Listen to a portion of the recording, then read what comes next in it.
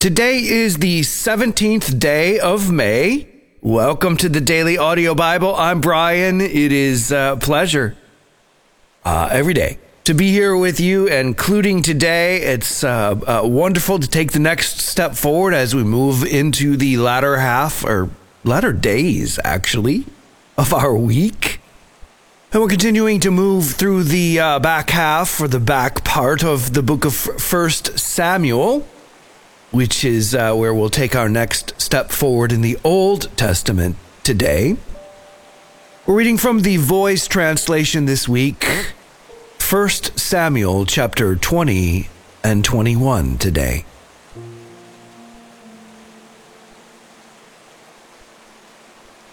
David ran for his life. He left Naioth and Ramah and found Jonathan.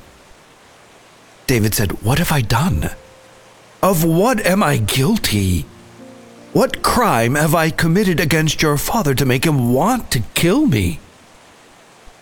Jonathan said, "Impossible. Don't worry about it. You're not going to die.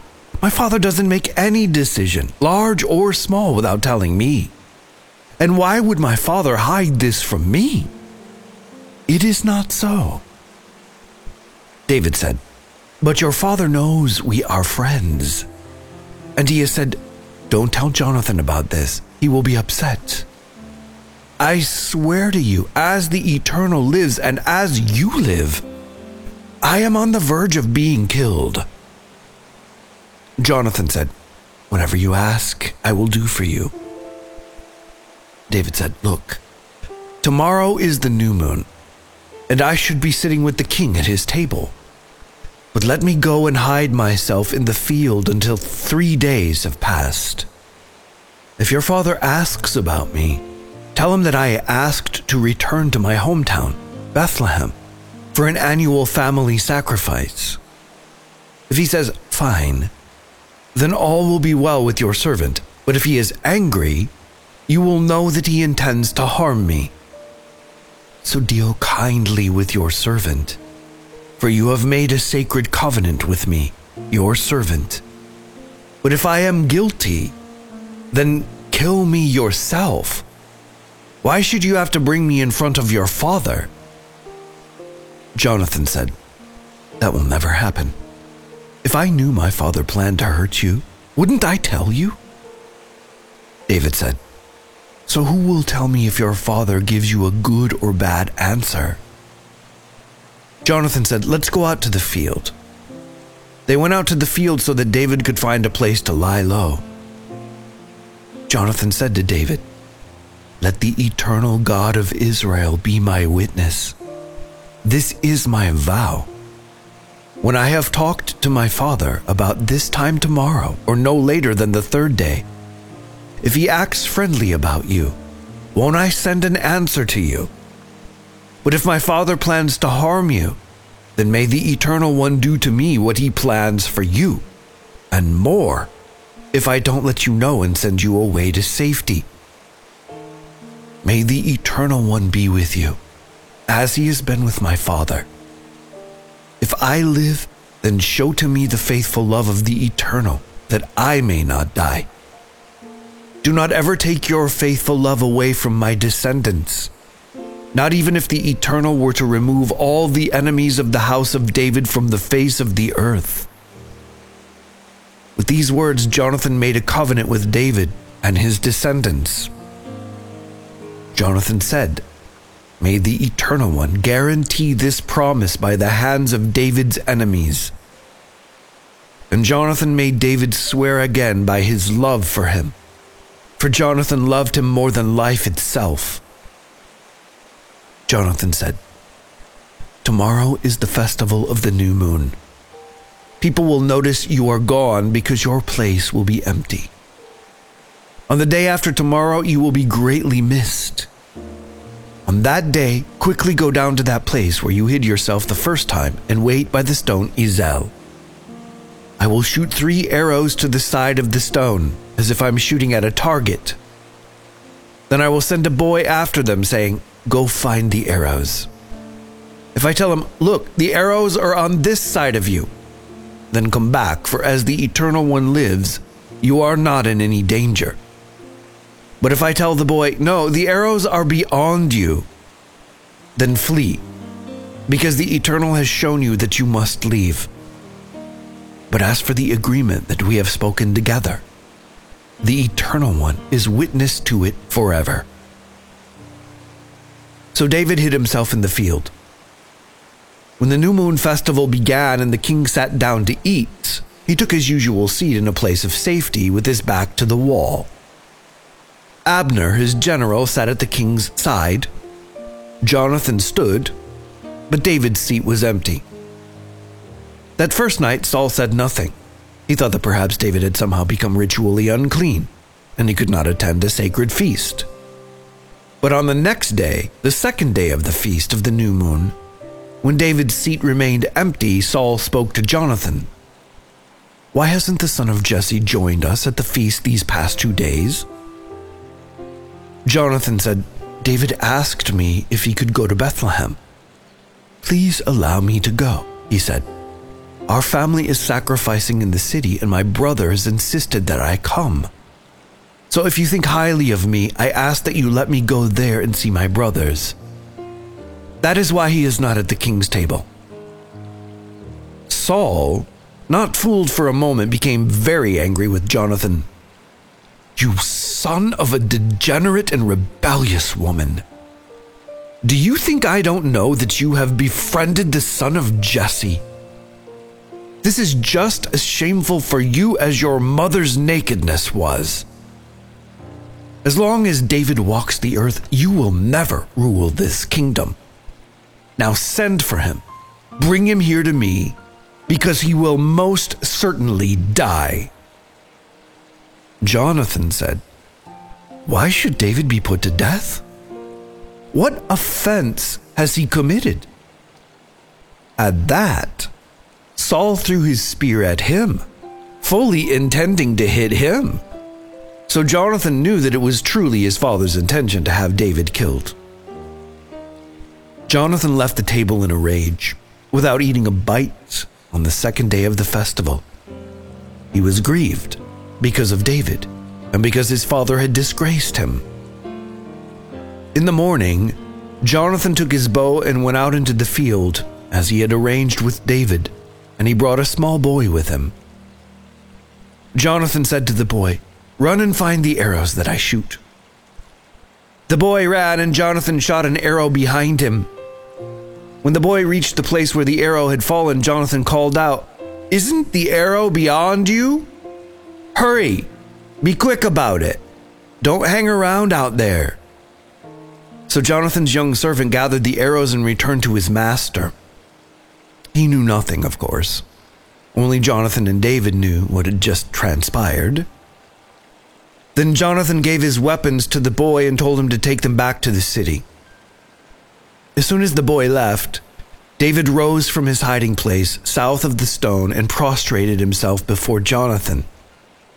He bowed to Jonathan 3 times, and then David and Jonathan kissed each other.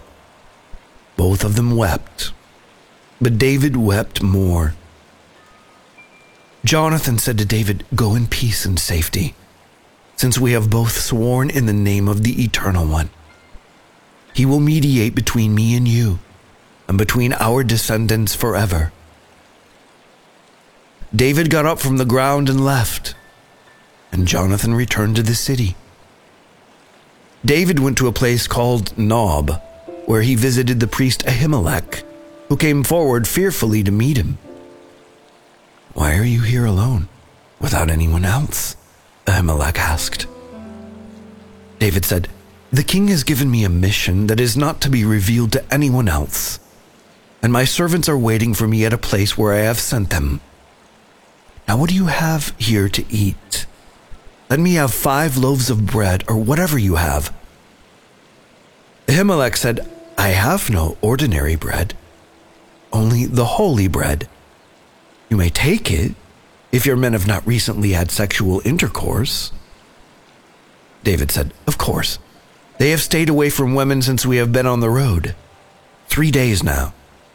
If their bodies must be kept pure even when we go on a typical journey, how much more must they be kept pure when we are on a mission like this one?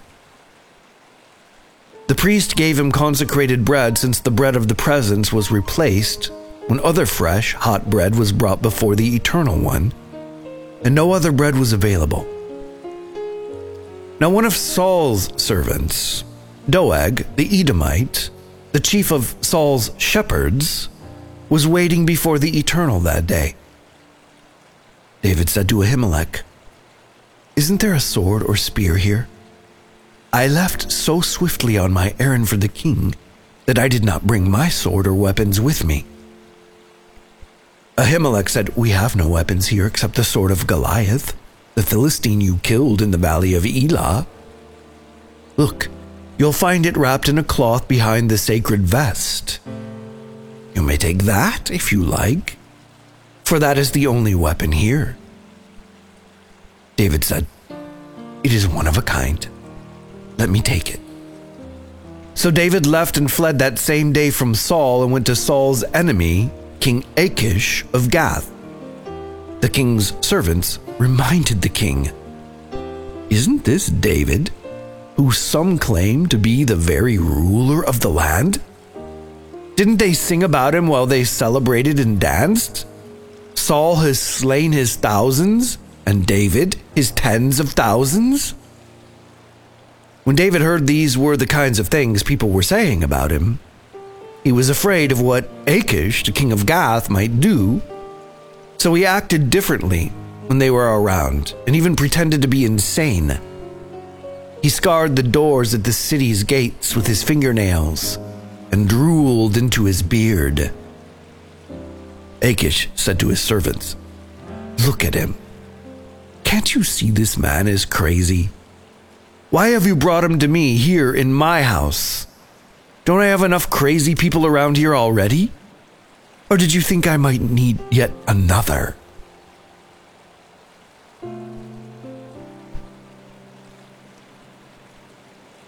John 9.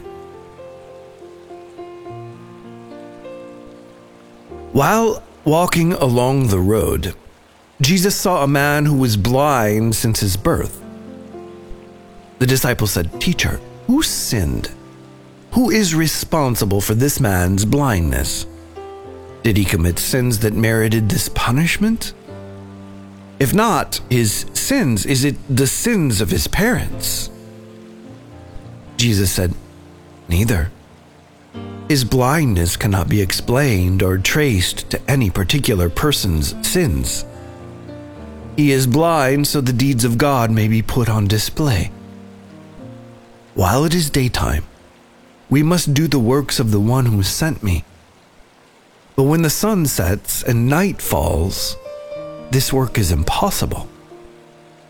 Whenever I am in the world, I am the light of the world." After he said these things, he spat on the ground and mixed saliva and dirt to form mud, which he smeared across the blind man's eyes. Jesus said to the blind man, "Go, wash yourself in the pool of Siloam." Siloam means sent, and its name reminded us that his healing was sent by God. The man went, washed, and returned to Jesus, his eyes now alive with sight. The neighbors and others who knew him were confused to see a man so closely resembling the blind beggar running about. The townspeople said, "Isn't this the man we see every day sitting and begging in the streets?" Others said, "This is the same man." Still others said, "This cannot be him." But this fellow bears an uncanny resemblance to the blind man. The formerly blind man said, "I am the same man. It's me." The townspeople said, "How have your lifeless eyes been opened?" And the formerly blind man said, "A man named Jesus approached me and made mud from the ground and applied it to my eyes. Then he said to me, 'Go wash yourself in the pool of Siloam.' I went and washed, and suddenly I could see." And the townspeople said, "Where is the man who healed you? The formerly blind man said, "I don't know." The townspeople brought the formerly blind beggar to appear before the Pharisees the same day Jesus healed him, which happened to be on the Sabbath day. The Pharisees began questioning him, looking for some explanation for how he could now see. The formerly blind man said, "He smeared mud on my eyes, and I washed. Now I see." Some Pharisees said, "God can't possibly be behind this man because he is breaking the rules of the Sabbath." Other Pharisees said, "How can such a law-breaking scoundrel do something like this?" The Pharisees were at odds with one another about Jesus and could not agree whether his power came from God or the devil. The Pharisees said to the formerly blind man, "What do you say about this man? About the fact he opened your eyes so you could see?" The formerly blind man said, "I have no doubt this man is a prophet." Some of the Jews suspected the whole situation was a charade, that this man was never blind. So they summoned the man's parents to testify about his condition. The Pharisees said, "Is this man your son? Do you testify that he has been blind from birth? How therefore does he now see?" And his parents said, "We can tell you this much. He is our son, and he was born blind. But his new sight is a complete mystery to us. We do not know the man who opened his eyes. Why don't you ask our son? He is old enough to speak for himself." The man's parents were a bit evasive because they were afraid of the Jewish leaders. It had been rumored that anyone who spoke of Jesus as the Anointed One would be expelled from the synagogue. So they deferred the thorny question to their son, and the Pharisees called on him a second time. "Give God the credit," they said. "He's the one who healed you. All glory belongs to God. We are persuaded this man you speak of is a sinner who defies God." The formerly blind man said, "If this man is a sinner, I don't know. I am not qualified to say. I only know one thing. I was blind, and now I see." "What did he do to you?" the Pharisees said. "How did he give you sight?" The formerly blind man said, "Listen, I've already answered all these questions, and you don't like my answers. Do you really need me to say it all over again?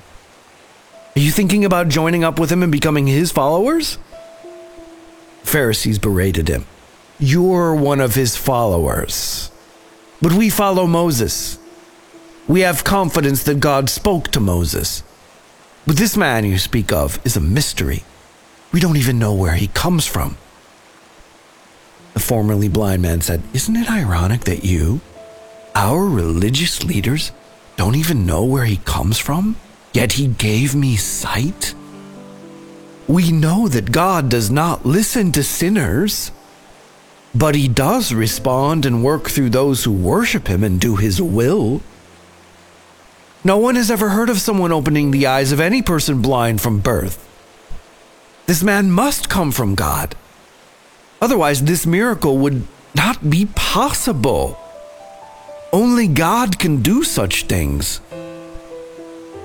The Pharisees said, "You were born under a cloud of sin. How can you, of all people, lecture us?" The religious leaders banished him from their presence. Jesus heard what had happened and sought out the man. Jesus said, "Do you believe in the Son of Man?" The formerly blind man said, "I want to believe, Lord. Who is he?" Jesus said, "You have seen his face with your new eyes, and you are talking to him now." The formerly blind man said, "Lord, I do believe." The man bowed low to worship Jesus. Jesus said, "I have entered this world to announce a verdict that changes everything. Now those without sight may begin to see, and those who see may become blind." Some Pharisees who overheard Jesus said, "Surely we are not blind, are we?" Jesus said, "If you were blind, you would be without sin. But because you claim you can see, your sin is ever present."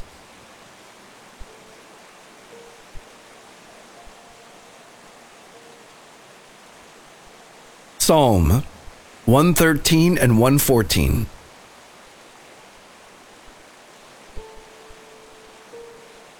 Praise the Eternal. All of you who call yourselves the children of the Eternal, come and praise his name. Lift him high to the high place in your hearts. At this moment, and for all the moments yet to come, may the Eternal's name ascend in the hearts of his people. At every time and in every place, from the moment the sun rises to the moment the sun sets, may the name of the Eternal be high in the hearts of his people. The Eternal is seated high above every nation. His glory fills the skies. To whom should we compare the Eternal, our God? No one. From his seat, high above, he deigns to observe the earth and her thin skies, stooping even to see her goings-on. Far beneath his feet, he gathers up the poor from their dirt floors, pulls the needy from the trash heaps, and places them among heads of state, seated next to the rulers of his people, where they cannot be ignored. Into the home of the childless bride, he sends children who are, for her, a cause of happiness beyond measure. Praise the Eternal.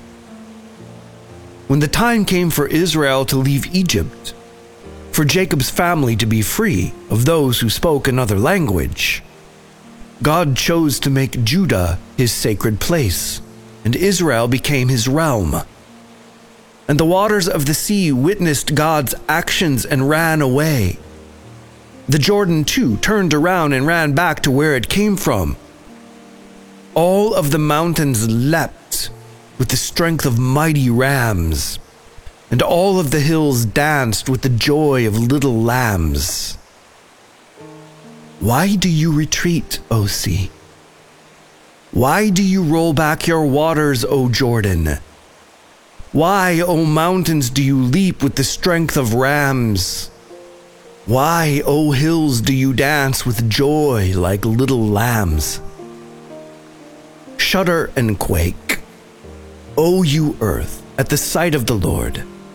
The God of Jacob comes, who turns rock into pools of refreshing water, and flint into fountains of life-giving streams.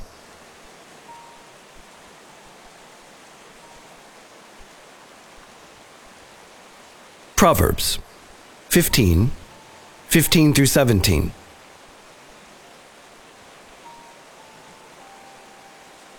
The poor and oppressed suffer hardship day after day, but those with kind hearts continually feast. It is better to live with less and honor the Eternal than to have riches and carry the burdens that come with them. Better to eat only vegetables served lovingly than a fattened ox served hatefully. Okay, so as we are rounding the corner on this week and preparing to close it down, let's just take a second to orient ourselves to where we are in the stories in the Old and New Testaments. So we've been, watching King Saul, and then we saw David enter the story, and we saw his rise to prominence and fame, and we've also watched Saul's decline. And, at this point in the story, David is convinced, for good reason, that his actual intention is to assassinate him. And so he goes to his friend, Jonathan, and he's like, I swear, I swear I'm only a step away from death. Your dad is going to kill me. Jonathan didn't believe this, but he did very quickly. He learned very soon after that, yeah, in fact, Saul did want to kill David. And he learned that for sure because Saul tried to kill his own son, Jonathan. It's not the first time we've seen this kind of behavior out of Saul, even towards his own son. And so at this point, we can't look at Saul and not see a man who's kind of gone off the rails, even though he has supreme power. And this all really boils down to the fear of man, of comparison and trying to get an identity out of what people think. This has allowed Saul to move into this jealousy and paranoia and rage. Meanwhile, we're watching David hold on to God for dear life because there's like no other way.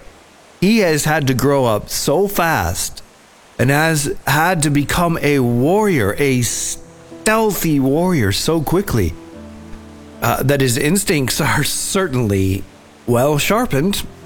And so we see a final meeting between Jonathan and David where Jonathan is accepting the fact that King Saul wants David dead, and he's sending him away. And we'll pick up with the story as we move forward in our next step tomorrow. So then we move to the Gospel of John, and Jesus has healed a man who was blind since the day he was born, and he did it again on the Sabbath day. And it's the Sabbath day that has Jesus in so much trouble with these people, with the religious leaders, because they have, spent a lot of time arguing with each other about what work is, like what constitutes work, because you're not supposed to work on the Sabbath day, and healing falls into that category. And so Jesus, on a number of occasions, steps right into the face of that and heals people on the Sabbath day and argues legitimately, like, are you serious? Like, because the Pharisees were like, this is happening on the Sabbath day, so it must be happening because of the devil. Right? This man is a sinner because he's doing this on the Sabbath day. And this is an ongoing thing with Jesus between the Pharisees. One of the things that has them so irate and so acutely aware that they will not be able to control Jesus and rein him in. I mean, the truth is, had they been able to rein Jesus in and get him to be just like a good Orthodox Pharisee, then, they would have had a superstar rabbi on their hands. Jesus he didn't come to play that game. It was not his mission to try to find prominence.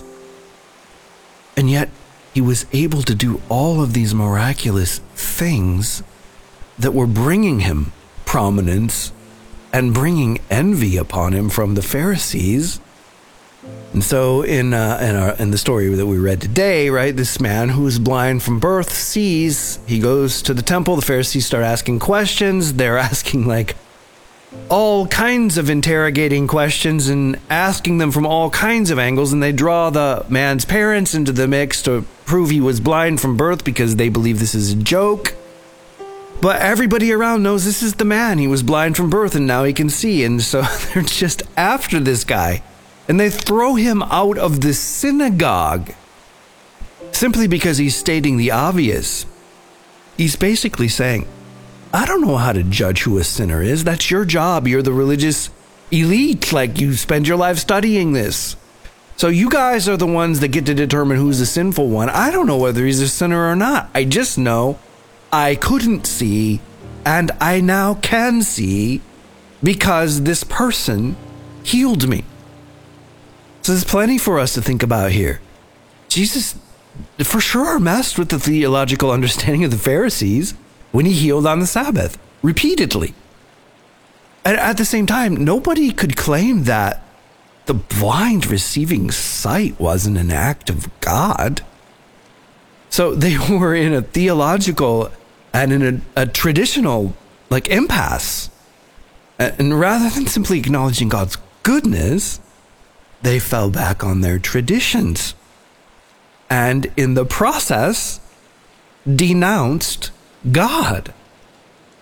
So we should understand in this story that there are more types of blindness than just being unable to see the physical sense of light and shape. The Pharisees were also the blind people in this story. They were blind to what God was doing among them because it conflicted with their theological understanding of God. Isn't it funny how this is a recurring theme in the Gospels, but it's only usually talked about in terms of the religious elite people, the ones who were theologically students of the Torah. It's them versus Jesus. We never bring ourselves into the mix.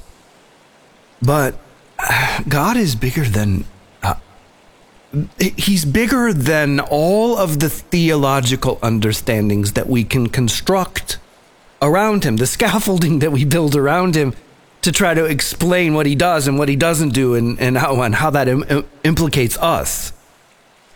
God, at least as we read through the Bible, he doesn't care about that so much. He'll disrupt whatever he wants to disrupt. He will disrupt someone's understanding any way he chooses. And yet, in this day and age, all over we still find ourselves in theological wars. We still find ourselves fighting over Jesus and what he's going to do and what he's not going to do and how he's going to do it and who he's going to do it with and why. The theological disagreements that we have with each other, they have purpose. If we're actually digging in and searching for the truth, but they don't have much value when they're nothing more than our attempt to be right, to be superior, to curate our lives and appear that we're closer to God. That makes us look a lot more like the Pharisees than it does Jesus. God loves us all. We're going to have to learn to do the same thing. Battling over our personal doctrine isn't going to draw us closer to God. And the funny thing is, at least in my experience, the closer we become to God, the more we realize how little we actually know. And Jesus, it gives us a beautiful invitation in this story to receive sight where we are blind and to begin to know him well beyond our formula. So Jesus, we invite you into that. Holy Spirit, come. Because so often we turn to theology and doctrine and we look to our leaders to tell us what to do and to tell us what to think and feel and how things work, when you have invited us actually into a personal relationship. It becomes tricky when we're trying to walk in a personal relationship with you, but also trying to know the rules. And this eventually leads us into building walls and walling ourselves in and walling everyone else out. And it leads to our own pride and our judgment of one another, and then our search for an identity by comparison. And all of a sudden we find ourselves being a Pharisee and King Saul. And we feel like we're protecting you. And the truth is, we're protecting our own fears. We're afraid to be in a first person, always on, never off relationship with you, because that might mean we have to live by faith, and that most of the time we won't know if we're doing the right thing or not, other than just a knowing within our hearts that you are leading us forward. And yet that is the beginning of the journey. And we have so many examples from people in the Bible who walked with you, and how counterintuitive their journey was. And yet we think we can just lay out a grid of theology and doctrine and just have every eventuality accounted for in our lives. And then we're so mad when we're walking a counterintuitive journey ourselves. Come, Holy Spirit. Help us to become aware that what you are doing is inviting us into the life of faith. And we claim the life of faith every day. And yet the life of faith by default invites us to live beyond what we think we know. It invites us to live inside the realm of mystery, beyond what we can control and beyond what we can explain. So come, Holy Spirit, draw us deeper into Jesus today. Lead us on the narrow path that leads to life. Lead us into all truth, we pray. In the mighty name of Jesus, we ask. Amen.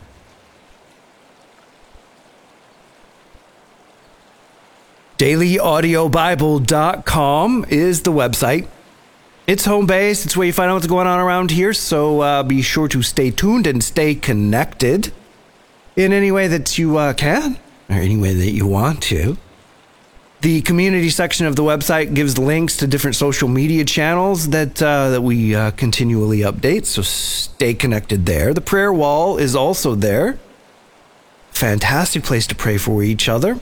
All of these things are available in the Daily Audio Bible app, of course, so check that out. If you want to partner with the Daily Audio Bible, you can do that at dailyaudiobible.com. There is a link. It's on the homepage. Thank you for your partnership. Profoundly thank you. If you're using the Daily Audio Bible app, you can press the Give button in the upper right-hand corner. Or if you prefer, the mailing address is P.O. Box 1996, Spring Hill, Tennessee, 37174.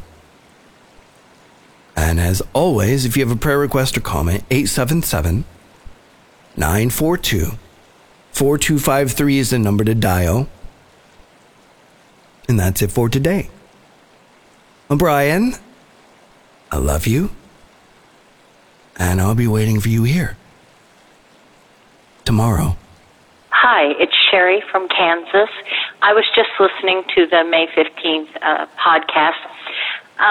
Louise, I think you said your name was Louise. You're from Massachusetts, and you're a senior citizen with arthritic disability, and you're very much alone. You don't have any family, and you never dreamed that you would end up this way in your latter years. And I want you to know I'm in the same situation as you. I did have some family, but they were the ones that stole from my parents while my parents lay dying. And when I lost my parents, I lost that family as well. So I lost everybody all at once. I want you to know I understand. You're not alone. There are people, other people like you and I in this world. And I just want to pray for you right now. Father, I lift up Louise before you, and I ask you, Father, to give her the sense of your presence, Father, and to let her know she's never, ever, ever, ever alone. And, Father, that this entire Daily Audio Bible family will be praying for her.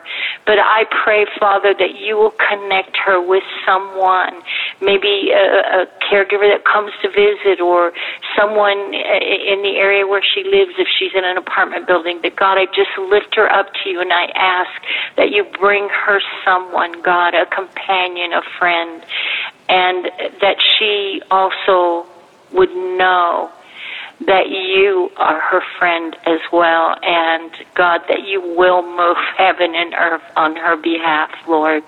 Father, I thank you for it, and I just pray for her to be encouraged, and Lord, I ask that you lift her spirits, and Father, that joy would just come, and I thank you for. Hello, this is Joyful Noise from Southern California. This call is for just a college student. I was blown away by how you introduced yourself, and there's no just, because you're also a child of God. And I just want to share with you how compelling your story was, because you didn't make any rationalizations when you asked for prayer. You said a sinful relationship or a sexual sinful relationship that I started. You took complete ownership. That's confession. And so do you know, just a college student, that God promises that he separates that sin from us as far as the east is from the west, and you now have forgiveness. And so you have confessed your sin to the church via the Daily Audio Bible, right? And you confess to God at the same time. And so therefore you're on the way to healing. I wanted to share that with you, and just what an encouragement. And just know that, the kids that you will be ministering to at the summer camp, a Christian camp that you're worried about attending, just know that they are also struggling with sin, and that you perhaps may have a ministry. There may be somebody that you come across, that you meet, that is struggling with something similar. And just know that, God's going to use that. He uses all of our sins to his greater glory, doesn't he? So just know that you're going to be perfectly positioned, and it's preordained by God that you're going to be there. I also just really want to reiterate what you said, which is that I don't know where I would be without the Daily Audio Bible community. Me neither, brother. I just want to share, Brian, you have been such a blessing, and you shared right around the end of March or early April, you shared that at any given moment, someone is listening to and praying for. Hi, DAB family. This is Eric from Massachusetts. It's Wednesday, May 15th. This morning on the DAB, I heard two people call in. One of them was from a college student from Indiana who's struggling with sexual sin. And, I know exactly where you have been. And so I want to pray for you. And the next call was a lady from Massachusetts, and I actually moved from Indiana to Massachusetts last year. And this lady from Massachusetts is older and lonely. And I get that too. So I want to pray for both of you. Holy Spirit, Lord, I ask that you come down on these two people, this young man in college in Indiana. I want to pray for him, Lord, that he seeks your face and that he asks for help within his church community, within people around him, that he's vulnerable and willing to share what's going on in his life, Lord. I pray that he would find strength and power in your mighty name, Jesus. And I also pray for this woman, I think her name was Eileen, from Massachusetts, who's lonely. I understand. I live in Massachusetts. If you're anywhere around the Framingham area, please reach out to me, and I'll come and visit you. My email is erchurch@protonmail.com. I love you, family. Take care. So this call is for a college student, you said from India. Brother, I'm praying for you and the bondage that you're in. You are not alone. Don't forget that. And I would encourage you to really be in prayer about whether or not you should go to this summer camp thing, because it sounds like it could not be a good thing. I don't know what it is, but you did not sound like you were ready to go do that, man. So really pray on that and think about that. Bring it to God. I'll be praying for you. Keep us updated. We all love you. We're praying for you.